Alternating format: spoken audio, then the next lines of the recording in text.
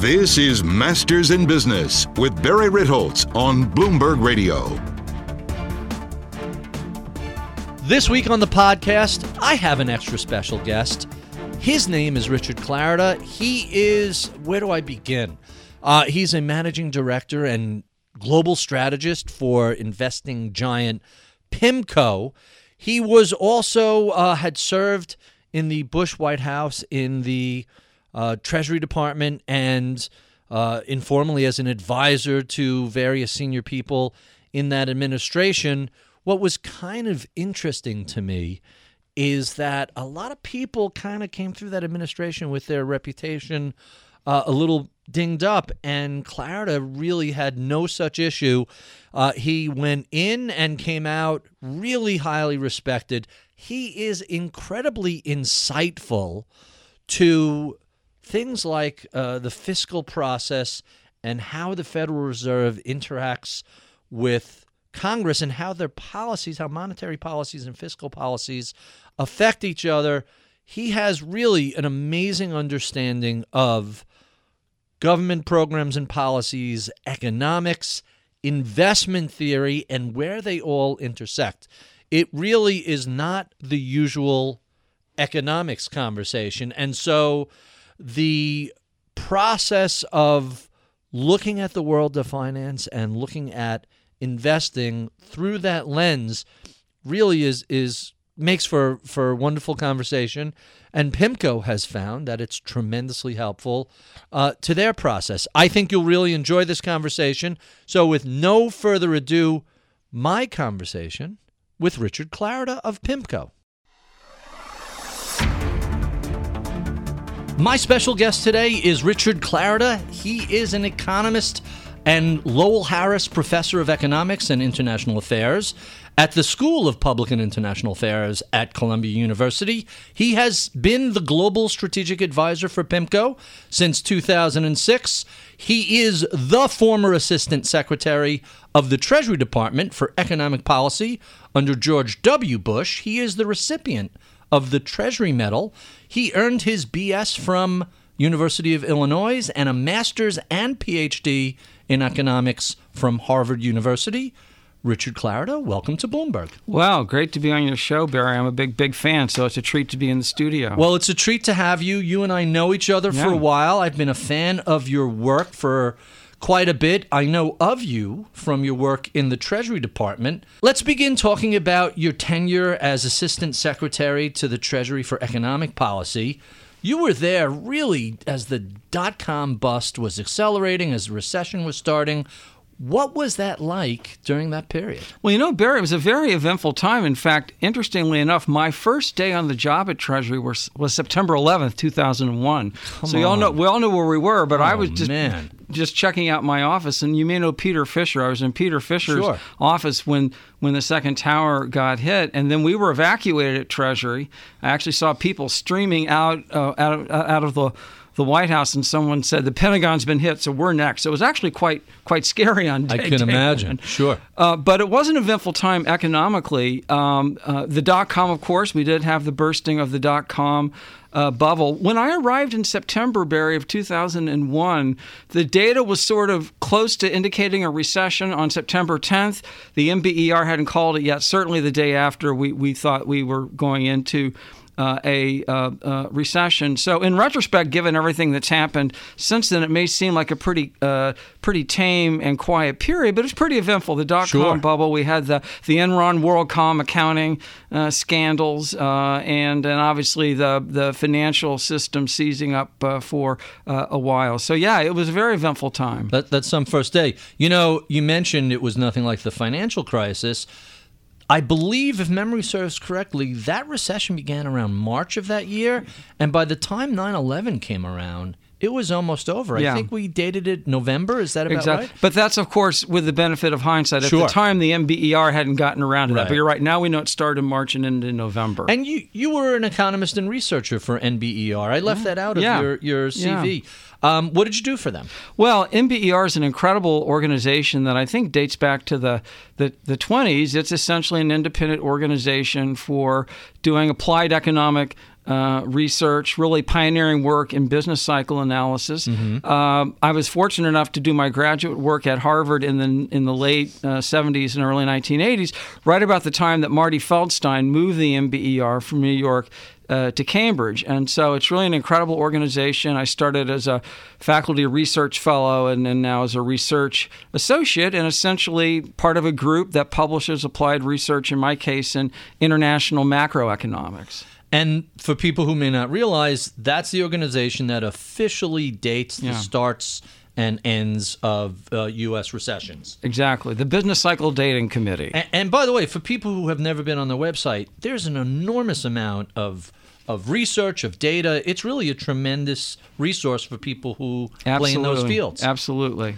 So since 9/11, the immediate response, or I think it was a week or so after that, then Fed Chairman Alan Greenspan cut rates. Yeah. He took them, started a rate-cutting period where we were under 2% for 2 or 3 years and then at 1% for a full year.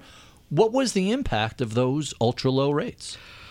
Well, at the time, interestingly enough, there was a concern of a deflation scare. The economy was recovering, but the recovery in 2002 was pretty feeble, and so as a result, there was also a lot of changes impacting the financial system as well.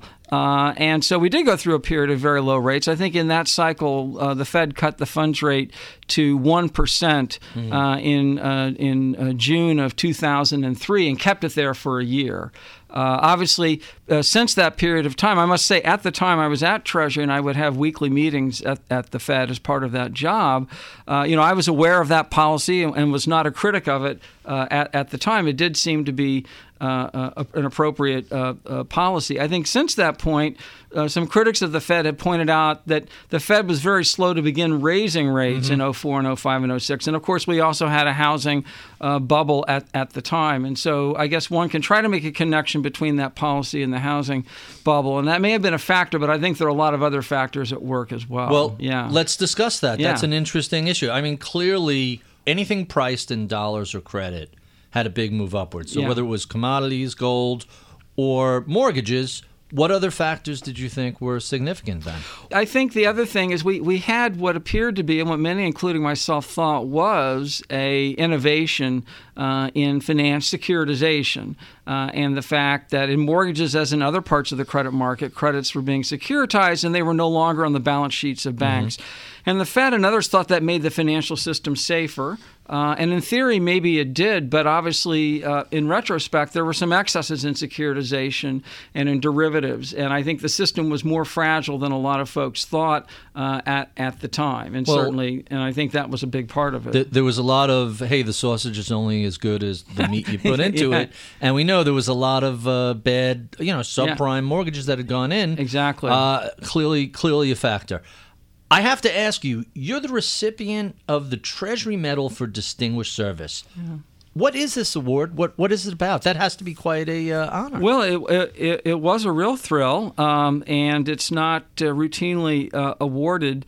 I think in my case, the recognition reflected the fact that because through the coincidence of timing, Barry, I arrived, as I mentioned, during a recession. Remember, the prior expansion had lasted 10 years, and so a lot of folks had sort of forgotten, what does a recession look like? How do we know when we're out of it? Talk a little bit about monetary policy. Yeah. And since we were discussing the financial crisis earlier, what are your views on how well the Federal Reserve performed during that period?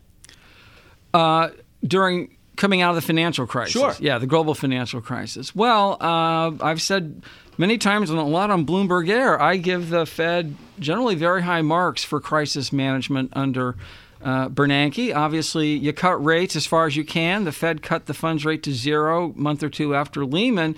So you really go to Plan B, and Plan B was doing quantitative easing, and in particular in the first QE program, focused on the mortgage market. So buying up all the, as as much mortgages as possible to drive rates even lower than zero. And also, remember at that time, both Fannie and Freddie had been put into conservatorship, and so there was just a huge amount of uncertainty in the financial markets about what the mortgage market would look like without that backstop. And so the Fed got into the mortgage business, I think grudgingly. Fed officials have said many times publicly that they're not thrilled to be the biggest holder of mortgages, but they were put into that position given the crisis. So I would give the Fed quite high marks during that period, 08, 09, 10, in crisis management. I think if we fast forward more recently, if I would have a disagreement with the Fed, I think that the Fed's messaging has been inconsistent and a little bit hard to follow in terms of normalization for rates. And in particular, an issue, Barry, that I look at a lot is this idea that the Fed is targeting inflation. It says that the target's 2%.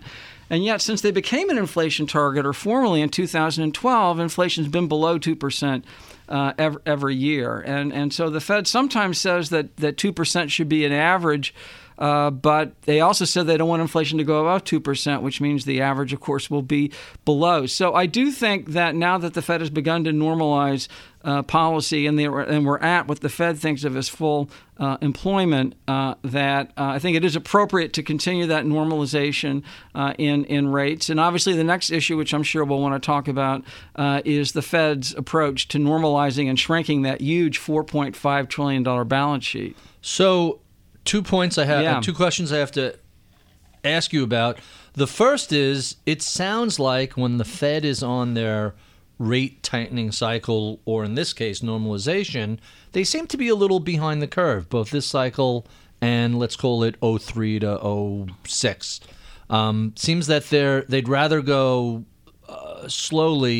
too slowly than too fast. Is that a fair assessment? Well, I think it is, and I think in both episodes, Fed officials have appealed to risk management. I think in particular now, given that rates are low, and we're in what I and others have called a new neutral for monetary policy. So your listeners should remember, before the crisis, there was a pretty broad consensus among central bankers that the Fed's policy rate, the funds rate, should be some number at or above 4% once you get to full employment. And I believe, and I think the evidence shows, that for a variety of reasons, there's a new destination for the Fed rate, which is going to be, say, 2 or 2.5, not 4. 4% is not a realistic number. Well, think about it now. Think about how you would value equities or any asset class if you were discounting those cash flows at 4% as opposed to 1 or 2. And I think when people ask, well, why is it a new neutral? I think there are a couple of reasons. One, growth rates have slowed down.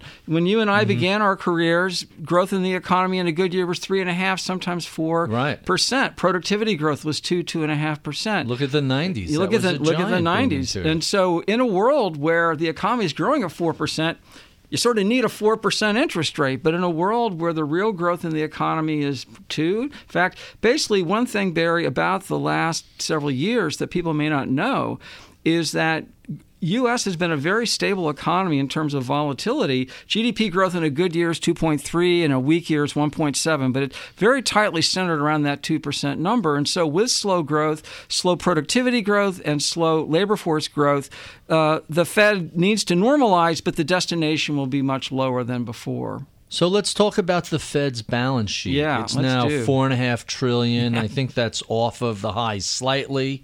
Basically at the peak, So here's the question. All these holdings, be they mortgage-backed securities or treasuries, they're all dated. None of these are perpetual bonds. Right. We're not like the UK.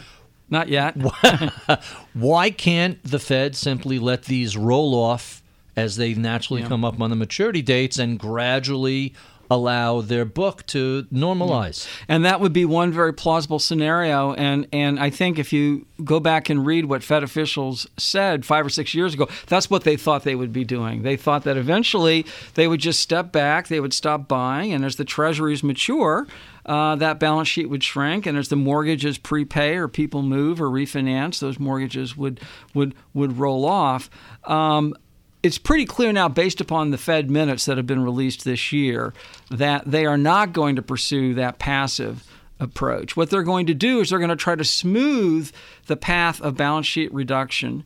And I think they're doing so for a couple of reasons. When you say smooth, what do you mean by that? Well, that means not just let them roll off, but replace some of them as they come up. So, for example, what the Fed minutes suggested at the last meeting, Barry, was that in any given month, they would set a maximum cap on the amount of treasuries and mortgages that could roll off, and any additional roll-off above that cap, they would then step into the market and buy. So the Fed will be shrinking the balance sheet, but it will still be buying along this normalization path. They just buying less than comes off. They want to smooth it. Okay. And they're also in a situation whereby they made the case, which I agree with, that when they did QE, it lowered rates. So if you're reversing QE, it's probably going to raise rates, and they're really unsure by how much. And because they're unsure, they want to really smooth this process out, which means it's going to be very gradual. And I think the other issue that your listeners should know, Barry, is there are two big decisions for the Fed to make. How fast do they let it roll off? And then what is the ultimate destination? They haven't really given us much insight on the ultimate destination. And I suspect that this Fed may not, in the end, make a decision on the ultimate size for the balance sheet. That may be for the next Fed chair to figure out. So I would expect that what Yellen and company are likely to do in June or later this year is to lay out, if you will, a glide path or a scenario for balance sheet reduction. They may begin to do that, and then it'll be up to the next Fed chair to implement as he or she sees fit. Let's talk a little bit about modern economic theory and some interesting and perplexing things that are taking place. Earlier, you mentioned productivity. It seems that we've sort of hit a productivity slump, and that raises the question, do we have a productivity problem, or do we have a problem measuring productivity? Great point, and I think the truth is it's probably some of both. Clearly, there are an enormous amount of innovation, especially web-based innovation, and it's tough to measure that. We all know that. But I do think that for a variety of reasons that there is also a real productivity slowdown. Part of it may simply be as you move towards a service economy, it's intrinsically hard to measure, even old-fashioned You can't services. measure widgets. You can measure widgets, but you can't measure. If you subscribe to something on Apple iTunes and you're getting that service, music service, how do you actually measure? I think there is an element to that, but I do think also that we're in a period of relatively slow productivity growth, in part, Barry, because we haven't had a lot of investment in this country really in about a dozen years, and in particular, as the capital stock has moved towards equipment that depreciates faster, technology becomes obsolete, we probably have more of an investment shortfall than we're even measuring. Is that at a corporate level? Is that at a household level? Is that at a government level? Or is it across the board? I think it's across the board. Also, let's face it, in our system, we have different parts of the tax code that encourage different activities, real estate, for example. And we have an abysmal tax code when it comes to taxing corporations, really incenting them to move abroad. So there's a lot we could do. Didn't we change recently some of the, both under Bush and Obama, the capital depreciation? That's been accelerated fairly rapidly versus... you're not writing down a truck over 10 years the way you used to. There were some elements of that, but I think a lot of them actually expired. But getting back to your initial point, I think there is a measurement issue with productivity, but I do think, apart from the measurement issue, we're in globally a period of pretty slow growth right now. But as I said, economists don't have a good track record at inflection points, so we can have a big surprise. Perfect example, who would have said 10 years ago or even 8 years ago that you would see the revolution in fracking and shale that we've seen? That was a technological revolution that's transformed the entire global energy market, right? Remember, the thinking was, well, what's the big deal with fracking with oil at 100? Well, because of fracking, oil's at 60 and not 100. So that's a huge impact that 10 years ago, 15 years ago, nobody foresaw. And we haven't seen 60 in a long time. The question is, when is oil going to be over 50 again? Yeah. Which kind of brings up the whole debate about coal. When technology makes natural gas we're the Saudi Arabia of natural gas as well as the Saudi Arabia of coal, but when they make it so accessible and so inexpensive, why move mountains to get coal when it's Sure. so easy to pull gas out of the ground? Well, and also, Barry, the fact is, because of the LNG technology, we can actually export our natural gas. And 10 years ago, the talk was we needed to import natural gas. Now we're exporting. I just read the other day an article that said, for the first time, liquid natural gas is a global marketplace. Yeah. It's not a regional market anymore. Exactly. And it once was. And you're actually starting to see that gas, which used to be very, very geographically segmented, there's basically now approaching a global market in gas. You're right, yeah. So you referenced earlier the holdings in treasuries and the relative rarity or the limited supply of quality sovereign bonds. What are your thoughts on this talk about a 50 or 100-year bonds here in the United States? Well, there is an issue, which is historically the Treasury is not issued beyond 30 years, no pun intended. There is globally a demand. There's a certain community, think insurance companies, think other managers that really have an appetite for very long duration assets. Some Sure, to countries- match actuarial tables. Exactly. And so I think there could be a case for doing so, in particular long duration inflation index securities. Say that again. Long duration so you have inflation a index. So we have tips, but they're relatively short. Again, but they go out to 30 years, but beyond that, because essentially, for many individual investors, potentially the biggest risk they face over the life cycle is you do all this hard saving, you earn some decent returns, and then 2 or 3 years of 15% inflation. And of course, your younger listeners are saying, 15% inflation, that can't happen. That was my senior year in college. That was me in grammar school, having to go to the gas station to get gas to mow the lawn. Yeah. And we had rates that were pretty crazy back then. So I do think, Barry, that I think there is a case for it. Apparently, the Treasury under Secretary Mnuchin is exploring this idea. I think what gives them some pause is, compared to the UK, where there's a voracious appetite for very long duration assets, there may not be so much of one in the US. And so the Treasury doesn't want to get into an area where it's having to offer up a much higher yield to lock in that money for 50 years. So I think it's under discussion. So the fear is that the Treasury is going to overpay to borrow that money. Yeah. What happens if it was tied to something like infrastructure or some other? Sure. Is that the politics of it, or is that the structure of it?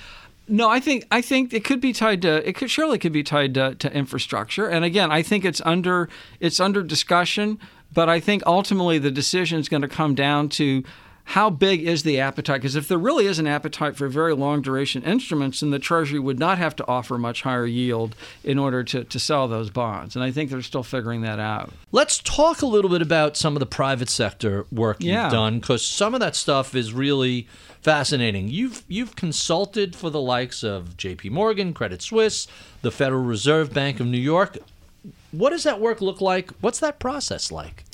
Well, it depends. I think in the case of Credit Suisse, that was almost 20 years ago, and I was essentially working with their FX team to build some econometric models of the currency market and currency valuation. So they're essentially outsourcing some of that to me. I was actually sort of proud. They were running that model for about 15 years or so. They've since retired it, but so that was a good project. The New York Fed has a lot of programs. In the case of I visited during the summer, worked on some papers, co-authored with their staff, spent some time back in the 90s when Rick Mishkin was the director of research at the New York Fed, where he had a little kitchen cabinet of people who would come down every Friday and have lunch. I love that idea of a kitchen cabinet around the New York Fed. Yeah. Is that still going on? I believe so. I have not done it in a while, but it's quite an impressive group. You had Chris Sims, who's a Nobel laureate. Someone named Ben Bernanke was there every week. Rick Mishkin, Mike Woodford.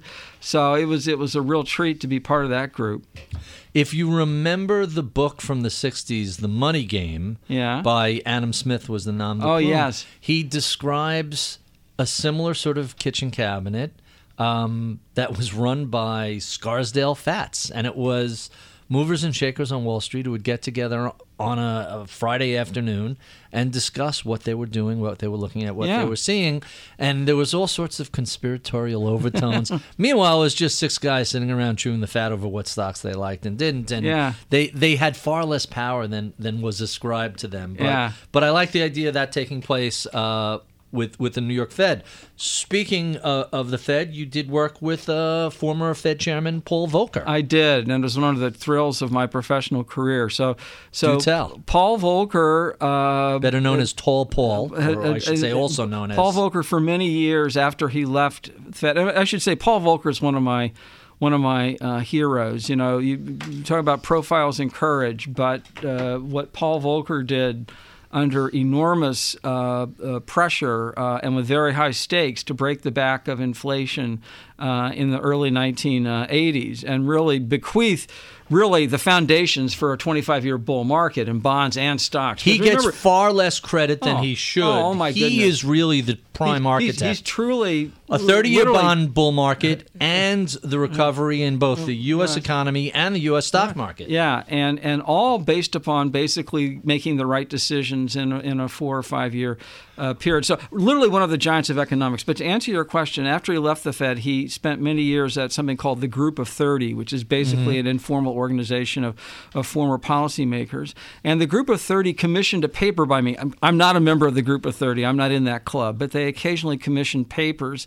And so Paul and his team asked me to write a paper right after the Asia financial crisis on sort of what 98, 99, what the global currency markets would look like in the aftermath of that crisis. And so I took it as an opportunity to write a long 60-page scholarly paper thinking about the foreign exchange markets after the Asia crisis. So it was a real treat to work with him. That's quite fascinating. Yeah. Let's talk a little bit about Pimco. Yeah. You're a global strategist for them. Yeah. You're a managing partner in the New York director. office. Is that right? That's right. Tell us what that work is like. So I've been with Pimco for 11 years. It seems just like yesterday. So you've been there through a lot of pre and post era and a lot of indeed, a lot of interesting times. Yeah. And so what do I do for Pimco? Well, I basically work on global macro, focusing on the G10 economies. Given my interest and my research, I spend a lot of time thinking about the Fed and other central banks. Obviously, central banks are key to value bonds. Pimco has a lot of clients, especially around the world, who I go see. And then more recently, since 2014, the folks there have asked me to oversee our annual Secular Forum process, which is really an integral part of Pimco's investment process. We've been doing it for 36 years. Wow. We bring in outside speakers 3 days a year just for the investors and the executives of the firm to think about what the global economy is going to look like over the next 3 to 5 years. So you mentioned the new normal in one of the earlier segments. I talked about the new neutral. Those were both themes that emerged from our Secular Forum process. And so that's now essentially my role is to coordinate that effort. That's fascinating. How do you integrate global monetary and global fiscal policy into ideas of either fixed income investing or any type of investing? Yeah, well, and I think that's obviously that's crucial for me to add value to the operation. I think I'll give you a concrete example.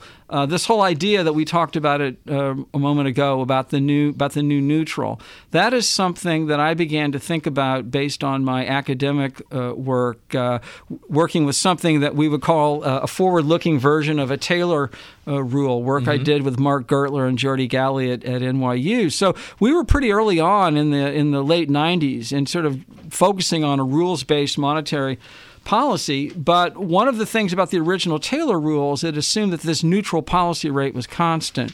And I began to be persuaded that, in fact, we're in a world where neutral is not constant. In fact, it's going to be lower, the destination for the funds rate. And so I basically was making the case internally that we needed to factor this in. That became what we call our new neutral thesis, and it's been a really important part of the way that we've been investing for the last 3 years. So let me get you to define this. Yeah. Dynamic stochastic general equilibrium modeling. Oh, my. Mouthful. And that's pretty much the name of one of your papers. Yeah, well, and that's the name of the branch of economics that I work in. That's an example where the jargon's probably relevant to other members of that club, but I think to the general public it's probably not all that important. Essentially what it means is that you're building a model of the economy, which is going to be modeling the economy over time, so it's dynamic over time, but it also allows for stuff to happen. Right. Stuff happens, so shocks to happen. So you want to know how the economy evolves when it's hit by shocks, oil shocks, supply shocks, fiscal shocks. And so that's the stochastic part of the equation. It's so in other words, it sounds much worse than it really is. Exactly. I previously had your Pimco colleague Paul McCulley on. He's somebody I met fishing in Maine, of all places, and he's a big Hyman Minsky fan who is infamous for saying stability breeds instability. Yeah. Do you think that's true? And given this period of stability we've seen, are we potentially breeding more instability? Well, first of all, since you mentioned Paul, just a note on Paul. And I know he's teaching at Cornell these days. Just to mention, one of the real high points of my time at Pimco was a chance to work very closely with Paul for 6, 7, or 8 years, and I learned so much from him. And in particular, when I got there in 2006, he was already on the Minsky soapbox, and I must admit at that time I had some vague recollection of reading Minsky in graduate school, but obviously that was a very, very prescient call on his part. To your broader question, clearly in retrospect, and believe me, Barry, I did not have a crystal ball in 2005 and 2006, but clearly in retrospect, the stability of the 2000s did breed instability through, as we mentioned, the securitization and the credit derivatives and all of that stuff. So what I'd like to say is I think the old saying is, generals are good at fighting the last war. Mm-hmm. So I'm very convinced, Barry, that two things. There will be another financial crisis. And I'm convinced that the other thing is it will not look like the last crisis, because we're always quite good at making sure the next crisis looks different. And that's where I think the real power of Reinhart and Rogoff is we keep persuading ourselves that things are different because we're not going to have another, subprime meltdown. But it'll show up somewhere else. Greed is a constant fact of life. And I think in some ways the system still is fragile because of the interconnectedness now globally. It's no longer a U.S. market or a French market. What happens in Beijing or Riyadh impacts all of our markets as well. So I think one thing that we do know is the big global huge banks have much more capital than they did before. And as we mentioned, they have more liquid assets. But that just means I think the risk migrates to somewhere else in the system. And I think we know less about that, frankly. We have been speaking with Professor Richard Clarida, a global strategist for Pimco and professor at Columbia University. Be sure and check out my daily column on BloombergView.com. You can follow me on Twitter at Ritholtz. We love your comments, feedback, and suggestions.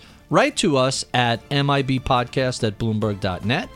I'm Barry Ritholtz. You've been listening to Masters in Business on Bloomberg Radio.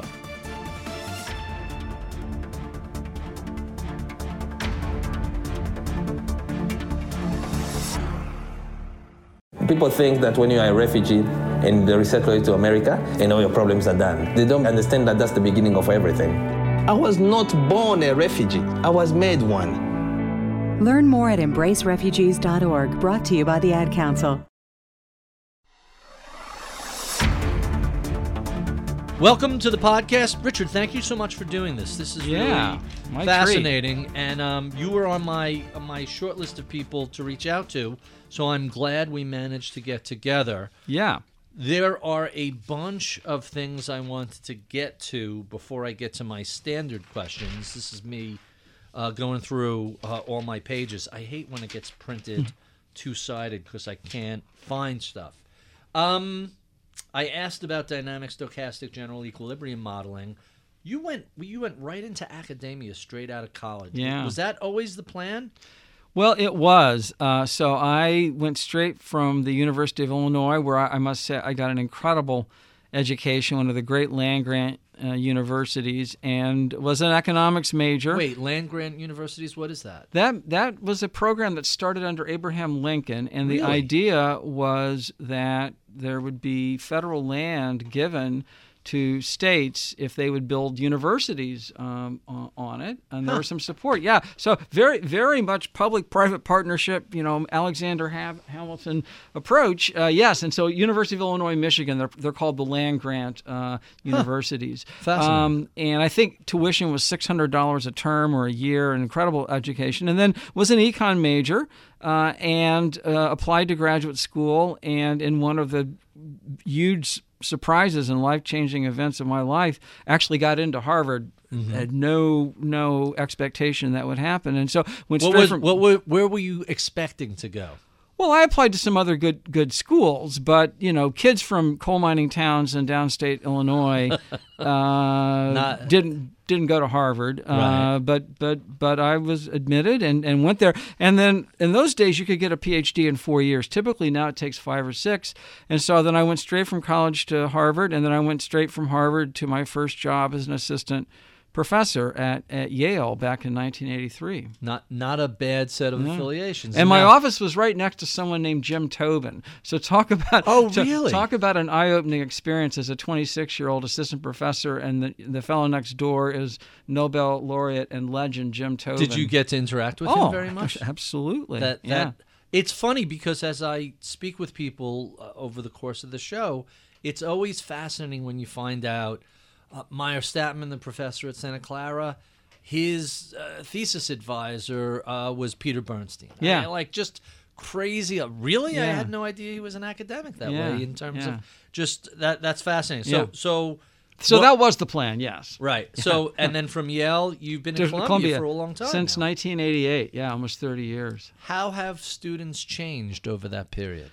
Wow, that's a great question. I would make the following observations. First of all, there's a lot more interest in economics now than 30 years ago. So the number of economics majors at places like Columbia or University of Illinois is double or triple what it was 20 or 30 years ago.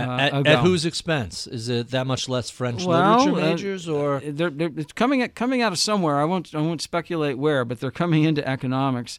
Given the cost of colleges, one would think that a move towards is this going to help me get a job and pay back these loans might be driving some of this. That could well be. So the other thing certainly when I'm now talking about maybe in the graduate program is it is truly now a global market for students who are applying to graduate school. So when I was a graduate student, I think in my class at Harvard, of the 25 students who I entered with, I think 21 were educated in U.S.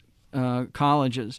And I think in the typical U.S. PhD program now, fewer than half the students are U.S. students, just because there's a global market from people in Europe, South America, Asia. And so the number of applications to U.S. PhD programs from around the world has just gone up by leaps and bounds. So it's a very international student body. I've seen data that says half of the C-level Silicon Valley executives are foreign-born, come here and say, "Hey, we like it here. Let's build a company." Are you seeing these students staying here, getting jobs, staying in America, or do they take this knowledge and go back to wherever? It depends. I think many of them desire to stay here if they can. But certainly there are global opportunities as well. Barry, I think the third thing I would mention, and now I'm going to sound maybe a little bit of an odd thing to say, but I think the mathematical background now of students in U.S. PhD programs it is really off the charts. So programs now do a very good job of sorting students by pure math ability. I don't know if that's necessarily an unallied positive. I think there's more to economics than math, and I think in some ways that maybe dates my vintage of people. So for me, economics was always about understanding the economy intuitively, and then the math was sort of a tool to get at it. But I do think now that the pendulum has definitely swung towards beginning with the math and sort of reverse engineering the economics, which always makes me uncomfortable. So even when I teach a PhD course, before I launch into the math, I try to do the intuitive version. And so I may be the last generation of people who still do it that way, where you start with the economics and then you do the math later. Your Columbia colleague, Emmanuel Derman, runs this financial engineering school, and he was telling me that he's just watched over 20 years it go from mostly Americans with a smattering of foreign-born students to more and more foreign-born students, and he said the quality of the math skills of kids coming in, these are all PhD level math, brilliant math students, and that's just the cost of entry. If you build from there, it's quite fascinating. So let's go over a couple of other questions I missed. I want to see what I didn't get to that I thought was important. Oh, so we talked about the financial crisis. What do you think are some of the bigger misconceptions about monetary and fiscal policy? And following the crisis, we had a huge monetary response, but not much of a fiscal response. What was the impact of that? Well, let's start with the second part of your question there. So I think the consensus among academic and economists and policymakers going into the crisis was that in practice in the U.S., fiscal policy is not a particularly effective tool because of the lags in implementation and the politics involved in getting bills through. And the view is you should really just have monetary policy focusing on counter-cyclical objectives. As rates have gone to zero, as we've gone into quantitative easing, and in Europe they've gone to negative rates, I think certainly the profession is more receptive to thinking about fiscal policy. Barry, we did have a big fiscal response in 2009. We had a $1 trillion deficit that year. So, but you're right that we went actually from stimulus in 2009 to a period of fiscal austerity after 2010 or so. And I think as a practical matter, most economists would agree that there's a lot of positive that fiscal policy can do in terms of infrastructure, in terms of encouraging investment and the like. But I think in terms of being a supple tool for counter-cyclical uses, it has a lot of problems.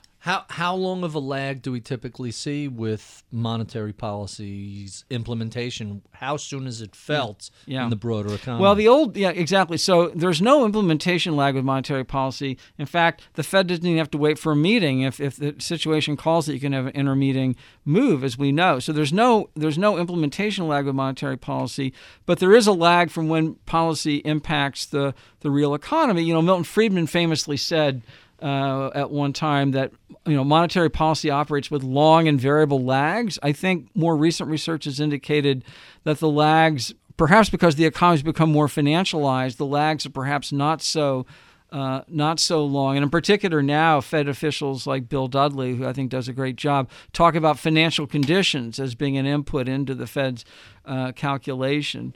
I think the best example of the challenges with countercyclical fiscal policy is you look back in the President Obama administration, when we had a big recession, they wanted to do countercyclical policy.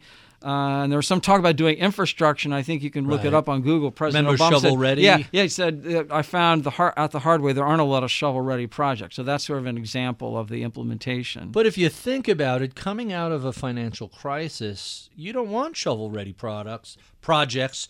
You want long-scale things that will put people back to work, will start that if you're really dealing with a Keynesian stimulus to replace the private sector shortfall, well, why not have a 2, 3, 4 year post-crisis project instead of, all right, we're going to repave a few roads and then we're done. No, I agree, and I think that we'll see what comes out of the discussions in Washington on infrastructure. But I think clearly the economy needs better and more infrastructure, but so far there's a stalemate about putting more in place.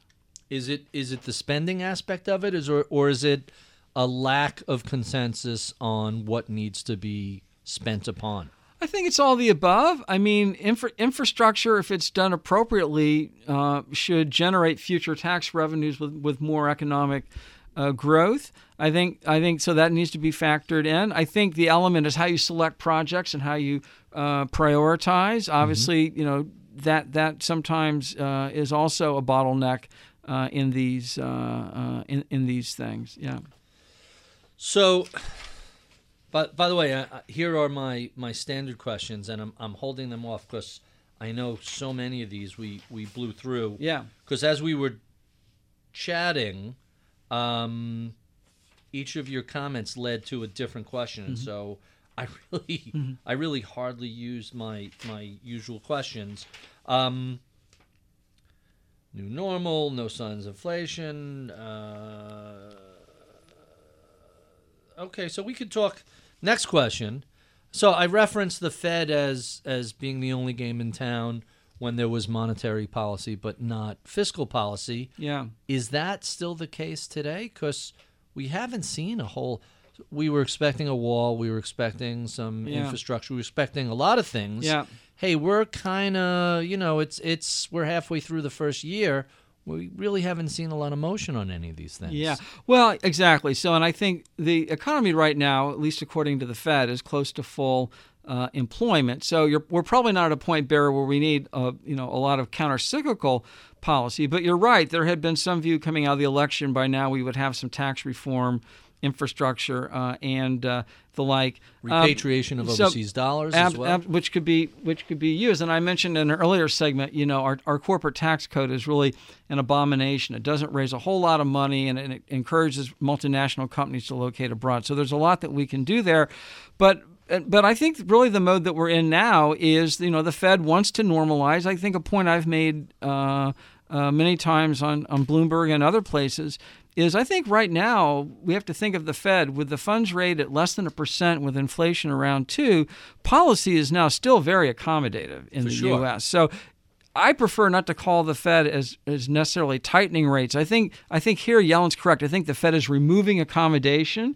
I think as we remove accommodation, we get to a point perhaps into 2018 where you can think of policy as being tight. But with a fully employed economy and inflation around 2% and the federal funds rate at 90 basis points, this is not a tight monetary policy. You've used the phrase normalization. Yeah. We're moving from a emergency footing back to a more normal rate. And the emergency's regime. Over. The emergency's over. Yeah. So I have to go to the abomination that is the tax code. Yeah.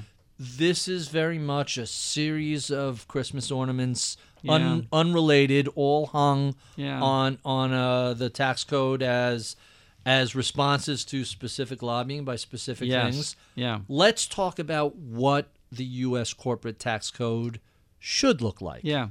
So what do you think makes the most amount of sense? If you got tagged by this White House and they said, give us 5 things we should do, what would your response be? Well, I would make a couple points with the proviso that I'm not a tax expert, but what I would say is we need lower rates and a broader base, and we need a code. I would go through the code with a magnifying glass and a microscope to get rid of anything that would encourage a U.S. company to locate production abroad when it could do that production in the U.S. And there are different ways to do that. But to me, my principle would be lower rates because we do have very high rates now. So and actual rates are 35%. Effectively, they're about 18% by the time. But effectively, because of all the gamesmanship, especially for multinational companies. If you're a U.S.-based company, you more or less are paying close to that rate. So multinationals, I would really go. I guess my bottom principle would be lower rates, a broader base, and really go through with a magnifying glass and a microscope any item in the code that actively encourages a company to locate abroad. And we have a lot of those now. So what is... Talk about the repatriated earnings, for example. Those are sitting abroad. Doing nothing. Doing nothing. And the reason they're abroad is our code has said if you, quote, keep your foreign profits abroad, you're not facing a U.S. level of taxation. Right. So I think any deal that we do see in Washington will have a levy on those overseas profits brought into the U.S. And then going forward, we really need a code that doesn't encourage companies to do that in the first place. What's a reasonable rate for corporate taxes? Trump wants 15%. The number we've been hearing from people in the House has been 25%.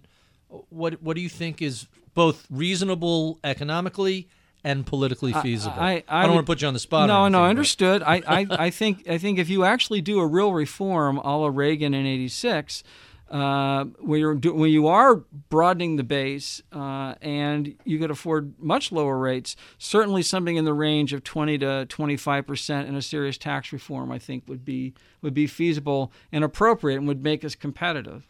And then the conversation that's come out of Paul Ryan's office was making small businesses theoretically one of the prime economic engines of growth. And he wants to make the LLC rate, the small companies, partnerships, etc., wants that rate to be the equivalent of the big corporate rates. Is that a realistic possibility? Well, I think, and again, with the proviso that I focus on money and not taxes, my understanding of that issue is that it would have to be structured in a very careful way, or otherwise you open up a big gap between the personal rate and the corporate rate. Because as you know, a lot of those LLCs are now, probably familiar with that, pay at the personal rate. And it would not be simple to go down that road. I'm not saying it couldn't happen, but it would have to be structured in a way that you're not essentially eliminating tax at the individual level. As individuals, we can't all become corporations to lower our tax rate, to become partnerships. Right. So the rate, the base. What about all those favored one-offs and specific special interest lobbied breaks in the tax code? Is it possible to get rid of those in exchange for a lower rate, or is that just not realistic?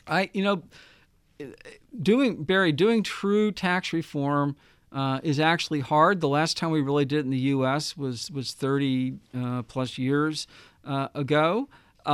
So I think that the most likely scenario based on history is that we do get a reduction in corporate rates. We get some base broadening, potentially some movement on infrastructure. But I think that it's a pretty much of a long shot now that we get a true tax reform in this process. I hope I'm wrong. I'd love to see it. But is that a function of just a loss of momentum and other politics, or is it's so complex and there's such a narrow window? I think the '86 episode's instructive, and some of my friends get bored when I say this, but what was instructive about that episode, and I should mention that I had the good fortune early in my career to work at the Council of Economic Advisors in the Reagan administration. So on my wall is a picture with me in the Oval with President Reagan. And so I was there in '86 as a junior economist, and so it was a vivid impression on me. And what people have to remember about that is that process was bipartisan from the get-go. Right. Bill Bradley, Hall of Fame basketball player and legendary senator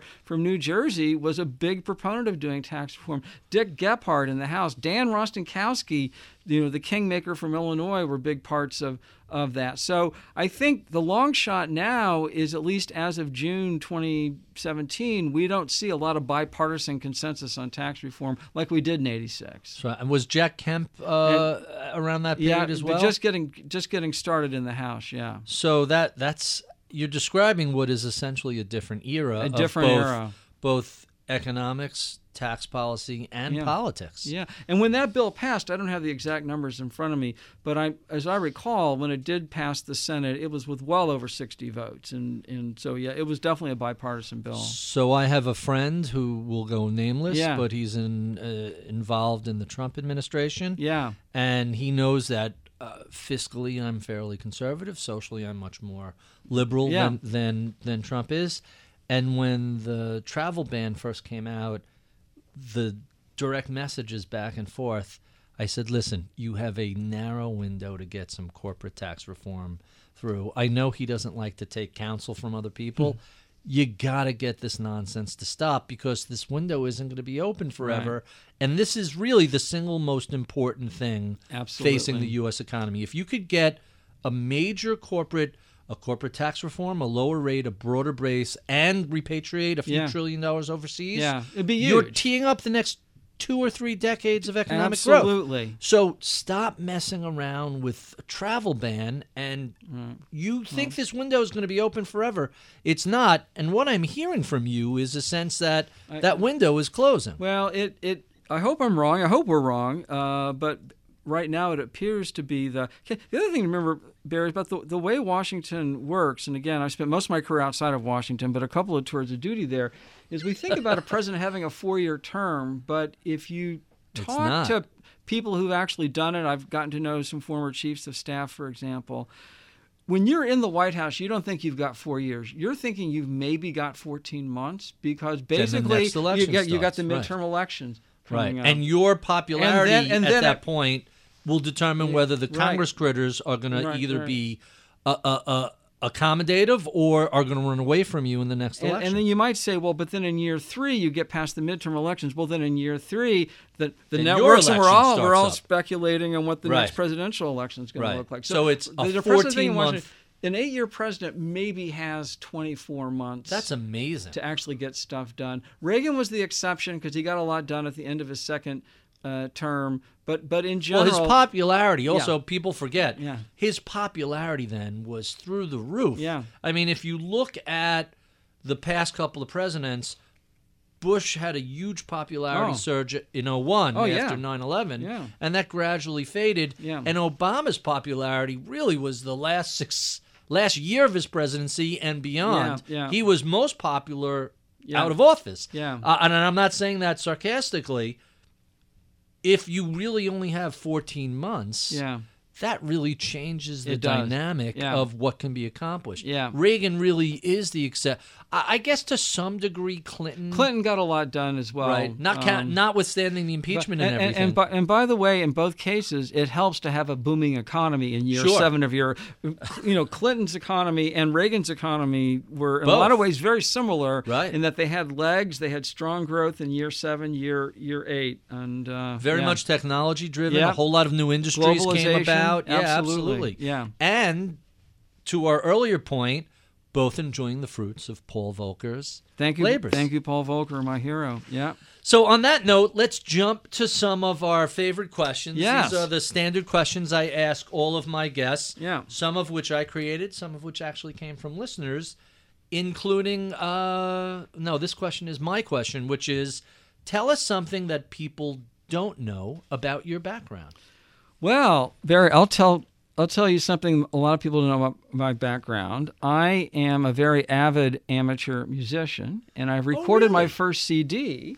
Get out! I have a copy for you. Oh, I'm excited. And all original tunes. Come on. Absolutely recorded with some of the best session players on the planet. And 2 of the tracks were recorded at Abbey Road Studios. For those of us, UK, EMI Abbey Road Studio 2. Wow. 2. So that's a little present for you.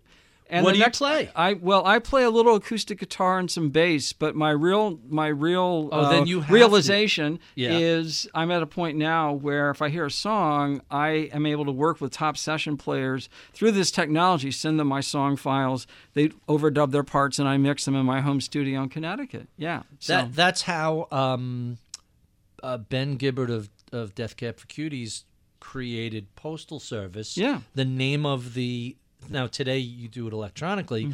The name Postal Service comes from them mailing tapes back and forth up from, I think it was California to Seattle and back. So you're doing this all digitally online, and you're working with tops. And anyway, it's available on iTunes. Richard Clarida. The album's called Time No Changes. So get out. That's amazing. And we were talking earlier about Lawrence Juber. Yeah.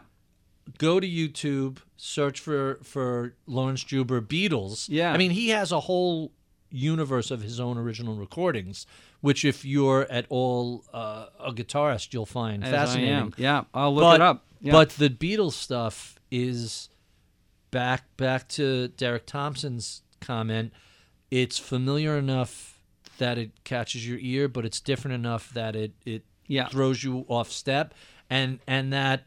I'm trying to remember who the graphic designer was, an architect in the 30s who called it most advanced yet acceptable. Maya was I love that idea. Musically, it's how far away can you get from what you're familiar with, and yet still have enough recognition that it's accessible.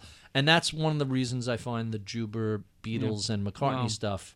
It's clearly, I know this song, I know this melody, but it's such a different arrangement that it stands. Oh, sure. It's not just a cover. I mean, when you hear Beatles covers, they're either too similar or too different. It's very tough to cover the Beatles. Believe me, I tried it earlier in my career. When you hear Juber stuff, you're going to say, that is the sweet spot between the melody is note for note perfect, but the arrangement is so... And there's no overdubs or electronics. It's just him playing. That's remarkable.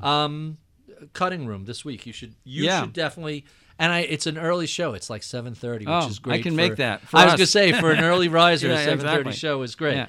So thank you for the CD. I will definitely reference that and listen to it this weekend. You mentioned James Tobin. Tell us about some of your early mentors. Well, I would list three. I was very lucky in college to have a mentor, a professor at University of Illinois, a gentleman who I'm still great professor. He's at Georgetown now, a guy named Matthew Canzaneri. I went to Matt's office as a sophomore, and I basically said, I've taken your course, so what does someone have to do to actually become an economics professor? You're like, how do you actually go from being an undergraduate to an economics professor? And he took out a legal pad and he said, you need to take these courses and you need to have this math and this preparation. And he basically gave me a template that I followed. And so that mentorship and that support as a 19-year-old, 20-year-old undergraduate was incredibly valuable for me, and I'll be forever grateful. And we're still friends, and we still, with each other. At Harvard, I had the good fortune to work with a guy named Benjamin Friedman. Ben is an incredible economist. And one thing I learned from Ben is Ben always thought good economics was about the questions that we ask, not about the methodology we use. And I've always tried to remember that, because economics can get arcane and mathematical. So in my own work, I always try to start with an interesting question and then let the methodology work out as it will. And I learned that from Ben. So I think I'd name those two. That's really quite fascinating. You knew at 19 exactly what you wanted to do. Yeah, I know. It was clear. I mean, not everybody. That's quite a I actually knew blessing. it. I knew at 18 because I took Principles of Economics at the University of Illinois from a very dynamic professor, and I just said, that's what I'm doing. I want to be an economics professor. Wow, that's amazing. Yeah. I won't tell you what my first economics course was like. None of it made any sense to me. Okay. Wait, humans are rational profit maximizers? That's not how humans behave. So what about investors? What investors out there have influenced the way you look at markets and the economy? Yeah, I think I would name, you mentioned him in an earlier segment, I bring it up again, Paul McCulley. I think, given that my background is in macroeconomics, I tend to be influenced by people who try to use macro to think about markets. And I think Paul is a genius in that he's very creative. He's not tethered to convention or custom, and has got a great gut for macro and markets. So I'd probably mention Paul very much in that category. Now he's going to come to me and said, Clarida said I was a genius. I have to listen to that when all I want to do is go fishing. I do. Right? It's like now you painted me into a corner. By the way, out of the canoe with Paul. Let me give you an anecdote. So I did a paper for a Boston Fed conference in 2010 on the financial crisis. And so in researching that, I went back and read all of the people who claimed they had called the financial crisis. And I basically concluded that there are only two people who basically not only got it right, but got the reasoning right. And Macaulay was one, and Raghuram Rajan at Chicago was the other. So a lot of people were saying we could have a crisis, but they got the reasons wrong. The people who actually saw the fragility in the financial system and the Minsky stability creating instability, really Macaulay and to some extent Rajan. Yeah. That's fascinating. Yeah. If I remember, Rajan spoke at Jackson Hole. At a Jackson Hole in 2007. Very people like, what is this guy talking about? Yeah, exactly. It was very much not only prescient but timely, because there have been people who have been calling for the crisis every year for the past 20 years. Yeah. They don't get credit. No, exactly. But 07. Yeah, August of 07. That's a good call. That's a really good call. Yeah. Let's talk about books. This is very often listeners' favorite segment. What sort of books do you read? What have you enjoyed? What do you recommend? Well, I'll just give you ones that have made an impact on me as opposed to what's on my nightstand now. I'd name three. I would start with, I think, a classic in both its scholarship and influence is a book that some of your listeners may or may not know called The Best and the Brightest by David Halberstam, which is a model of how to do concise biographies of a number of individuals who were all interacting. So there's been so much mythology about the Kennedy administration, but Halberstam is, of course, passed away, brilliant writer and reporter, and just goes these wonderful character sketches of all the people from different backgrounds, McNamara, the Kennedys, the Bundys, and how they all led to this, what we now know, groupthink and crisis collapse over Vietnam. So I'd name that. I would also name a book that's been very often cited but had a big impact on me, Jared Diamond's Guns, Germs, and Steel, as a model of how to...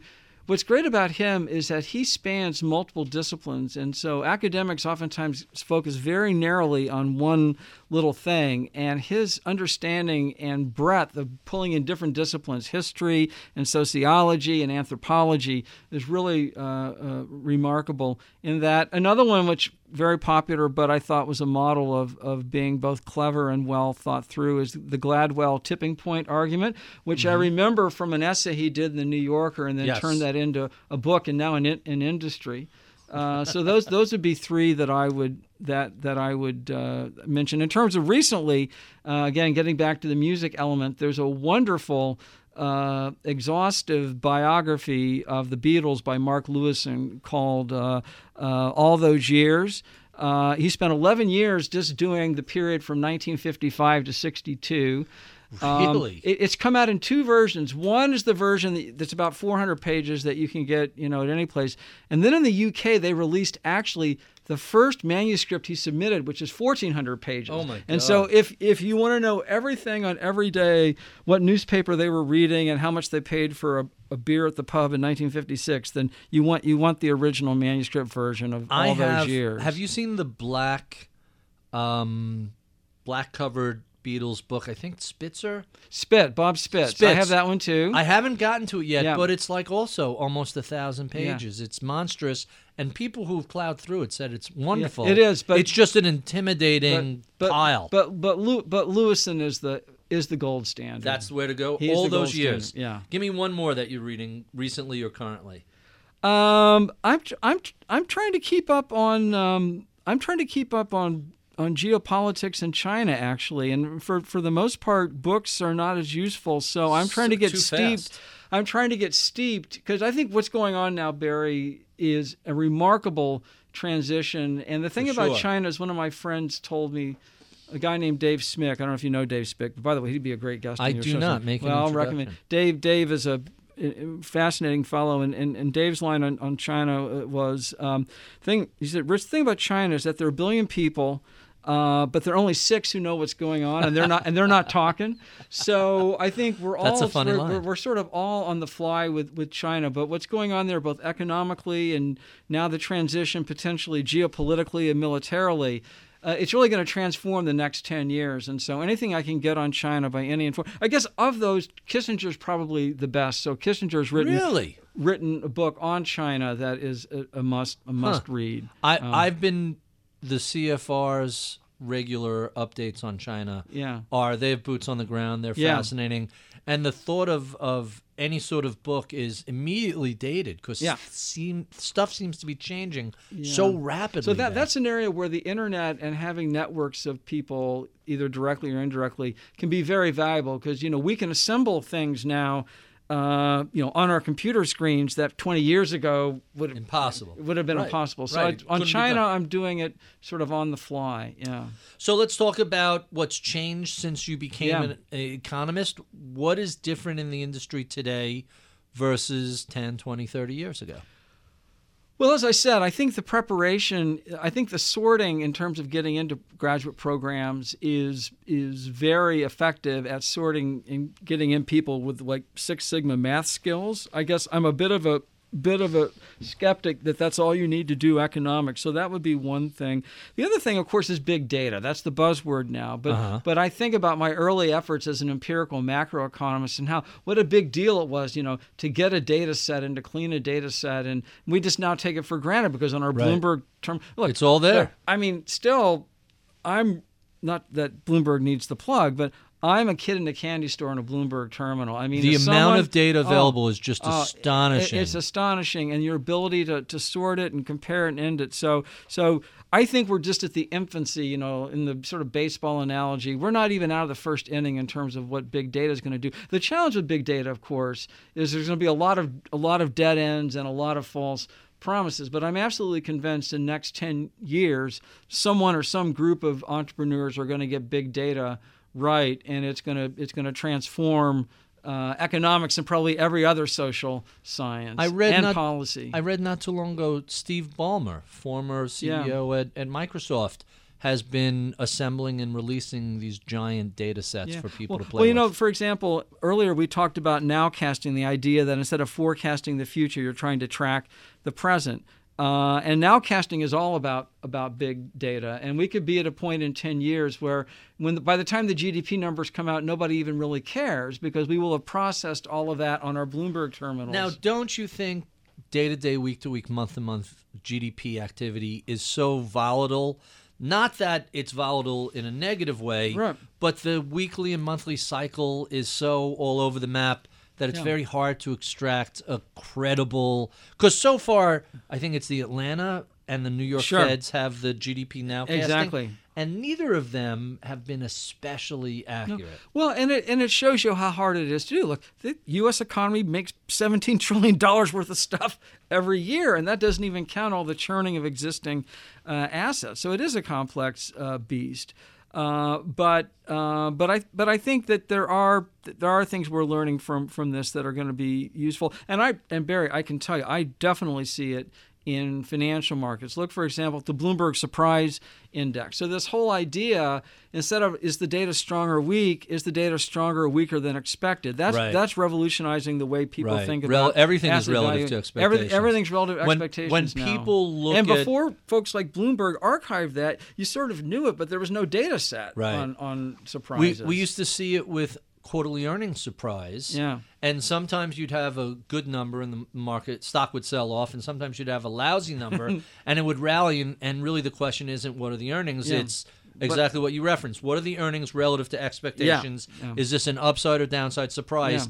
A negative number could be an upside surprise. A positive number could be a downside. It's very counterintuitive until you start thinking about what's already reflected in prices. But that's an area where the data is now available, and even 15 years ago it wasn't. That's quite fascinating. So big data, what do you see as the next major shifts in economics? Well, everyone says behavioral, and I don't want to rain too much on the behavioral parade. Hasn't that already happened? Well, I think behavioral economics is very important. Here's what the stumbling block is. The stumbling block is we have very good insights into individual behavioral departures from rationality. And we focus on this a lot at Pimco.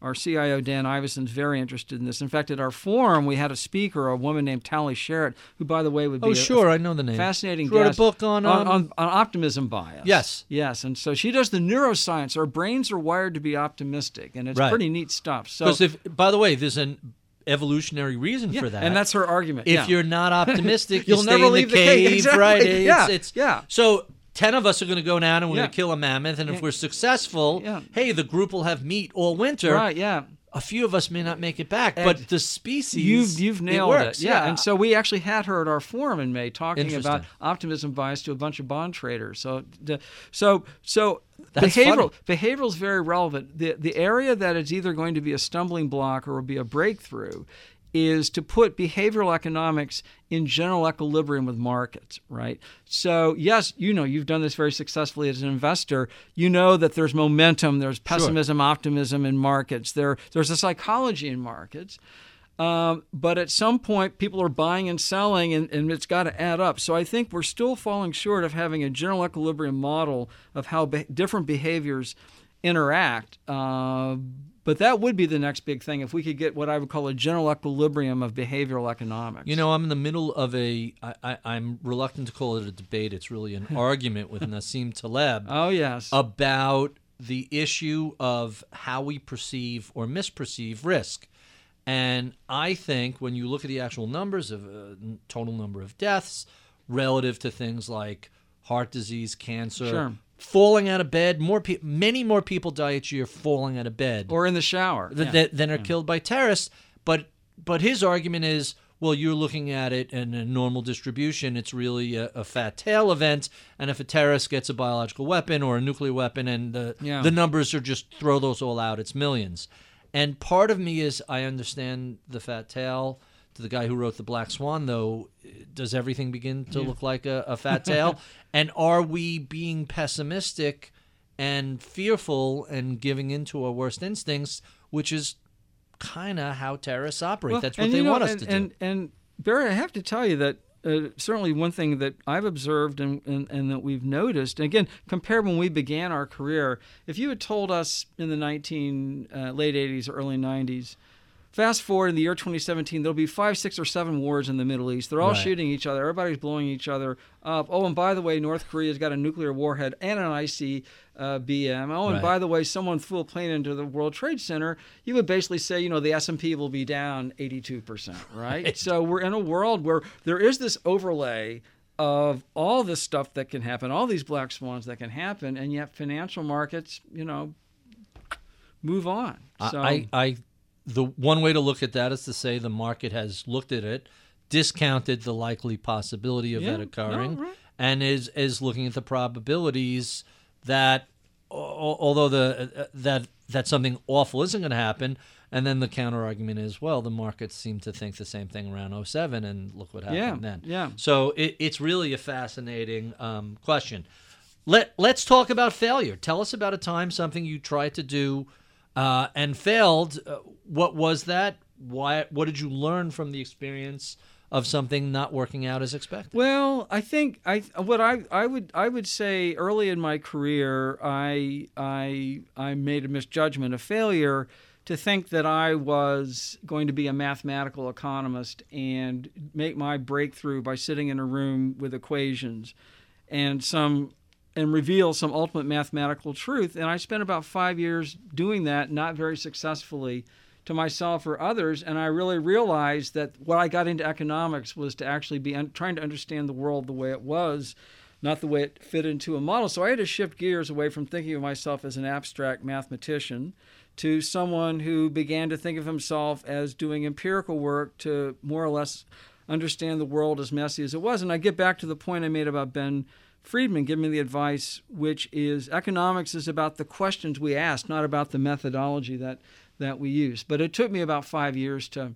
sort of realize that. That's really interesting. It was I don't picture you as a equation guy. I picture you as a question guy. I was.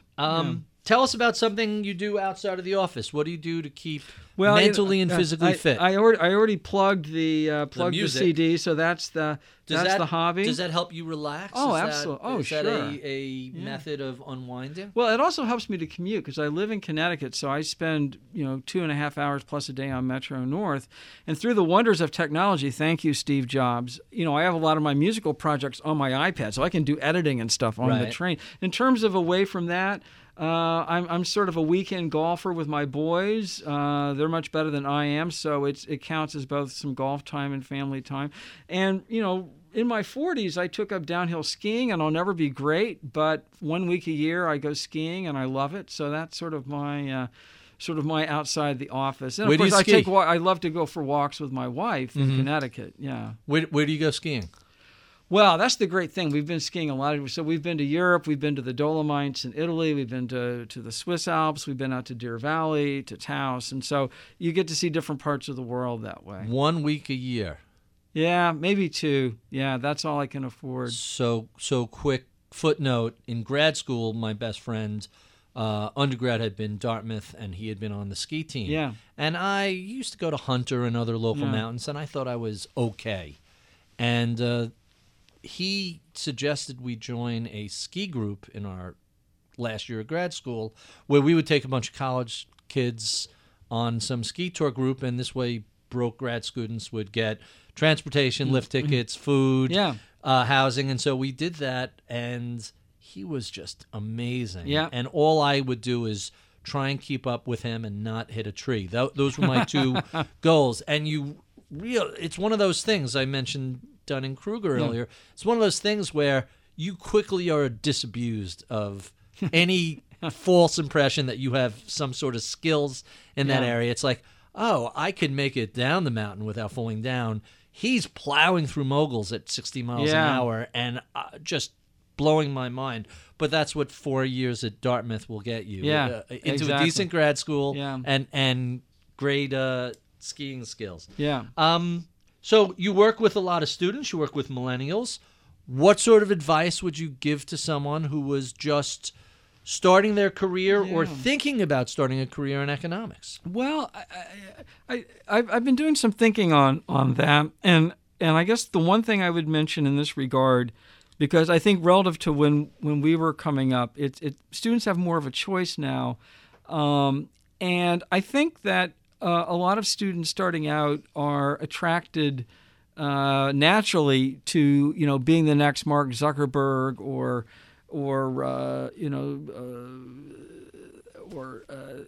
Bill Gates, and you sort of immediately go into an entrepreneurial mode. You're not in an organization, and obviously that worked out great for them. I guess the thing that I observe is I think I've always been part of organizations that I've been proud of, and I've learned enormously. And obviously, so I'm a big believer that if you have some choices in your career, aligning yourself with quality organizations is a positive. We can think of negatives, and there's corporate politics, and there's backstabbing and all that stuff. But that's also true in the entrepreneurial world as well. Sure. So I think a career path where if you have some choice, both working within and learning within quality organizations, and also doing the entrepreneurial path at some point makes sense. But I think some folks immediately go from college or even without college right into that, I'm going to be the next Mark Zuckerberg, and I don't know if that's necessarily going to serve them well. You need the skill set that you can only learn in an organization. Right. As a kid, I used to hear people want to become the next Michael Jordan. The odds of that are just so hard and so long. And think he played in North Carolina, which is a very good organization. Right. He's not the guy who went right from high school to the NBA. That's he played in a good organization.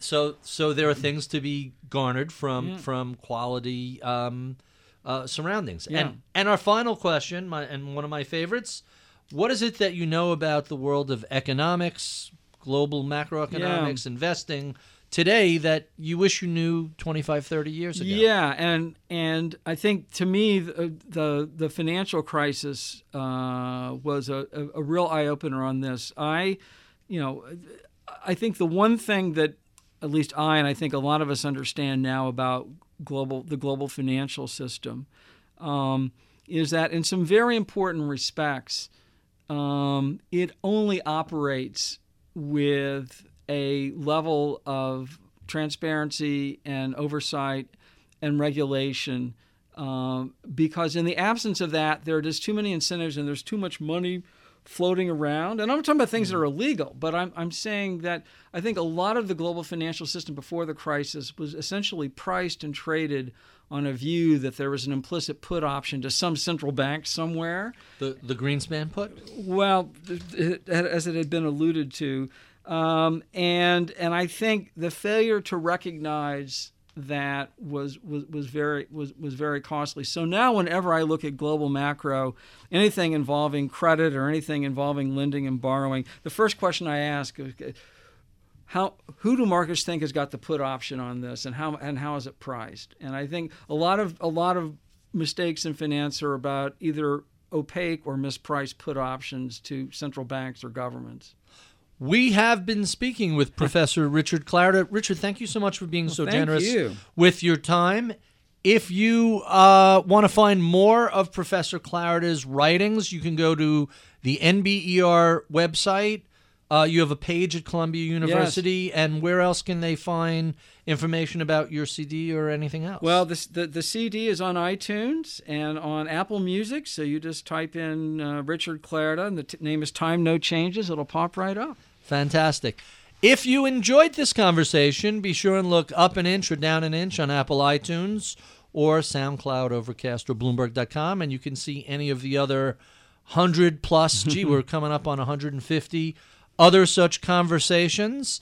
I would be remiss if I did not thank my engineer, Medina Parwana, my booker and producer, Taylor Riggs, and my head of research, Michael Batnick, for all of their assistance in putting these questions and interviews together. We love your comments, feedback, and suggestions.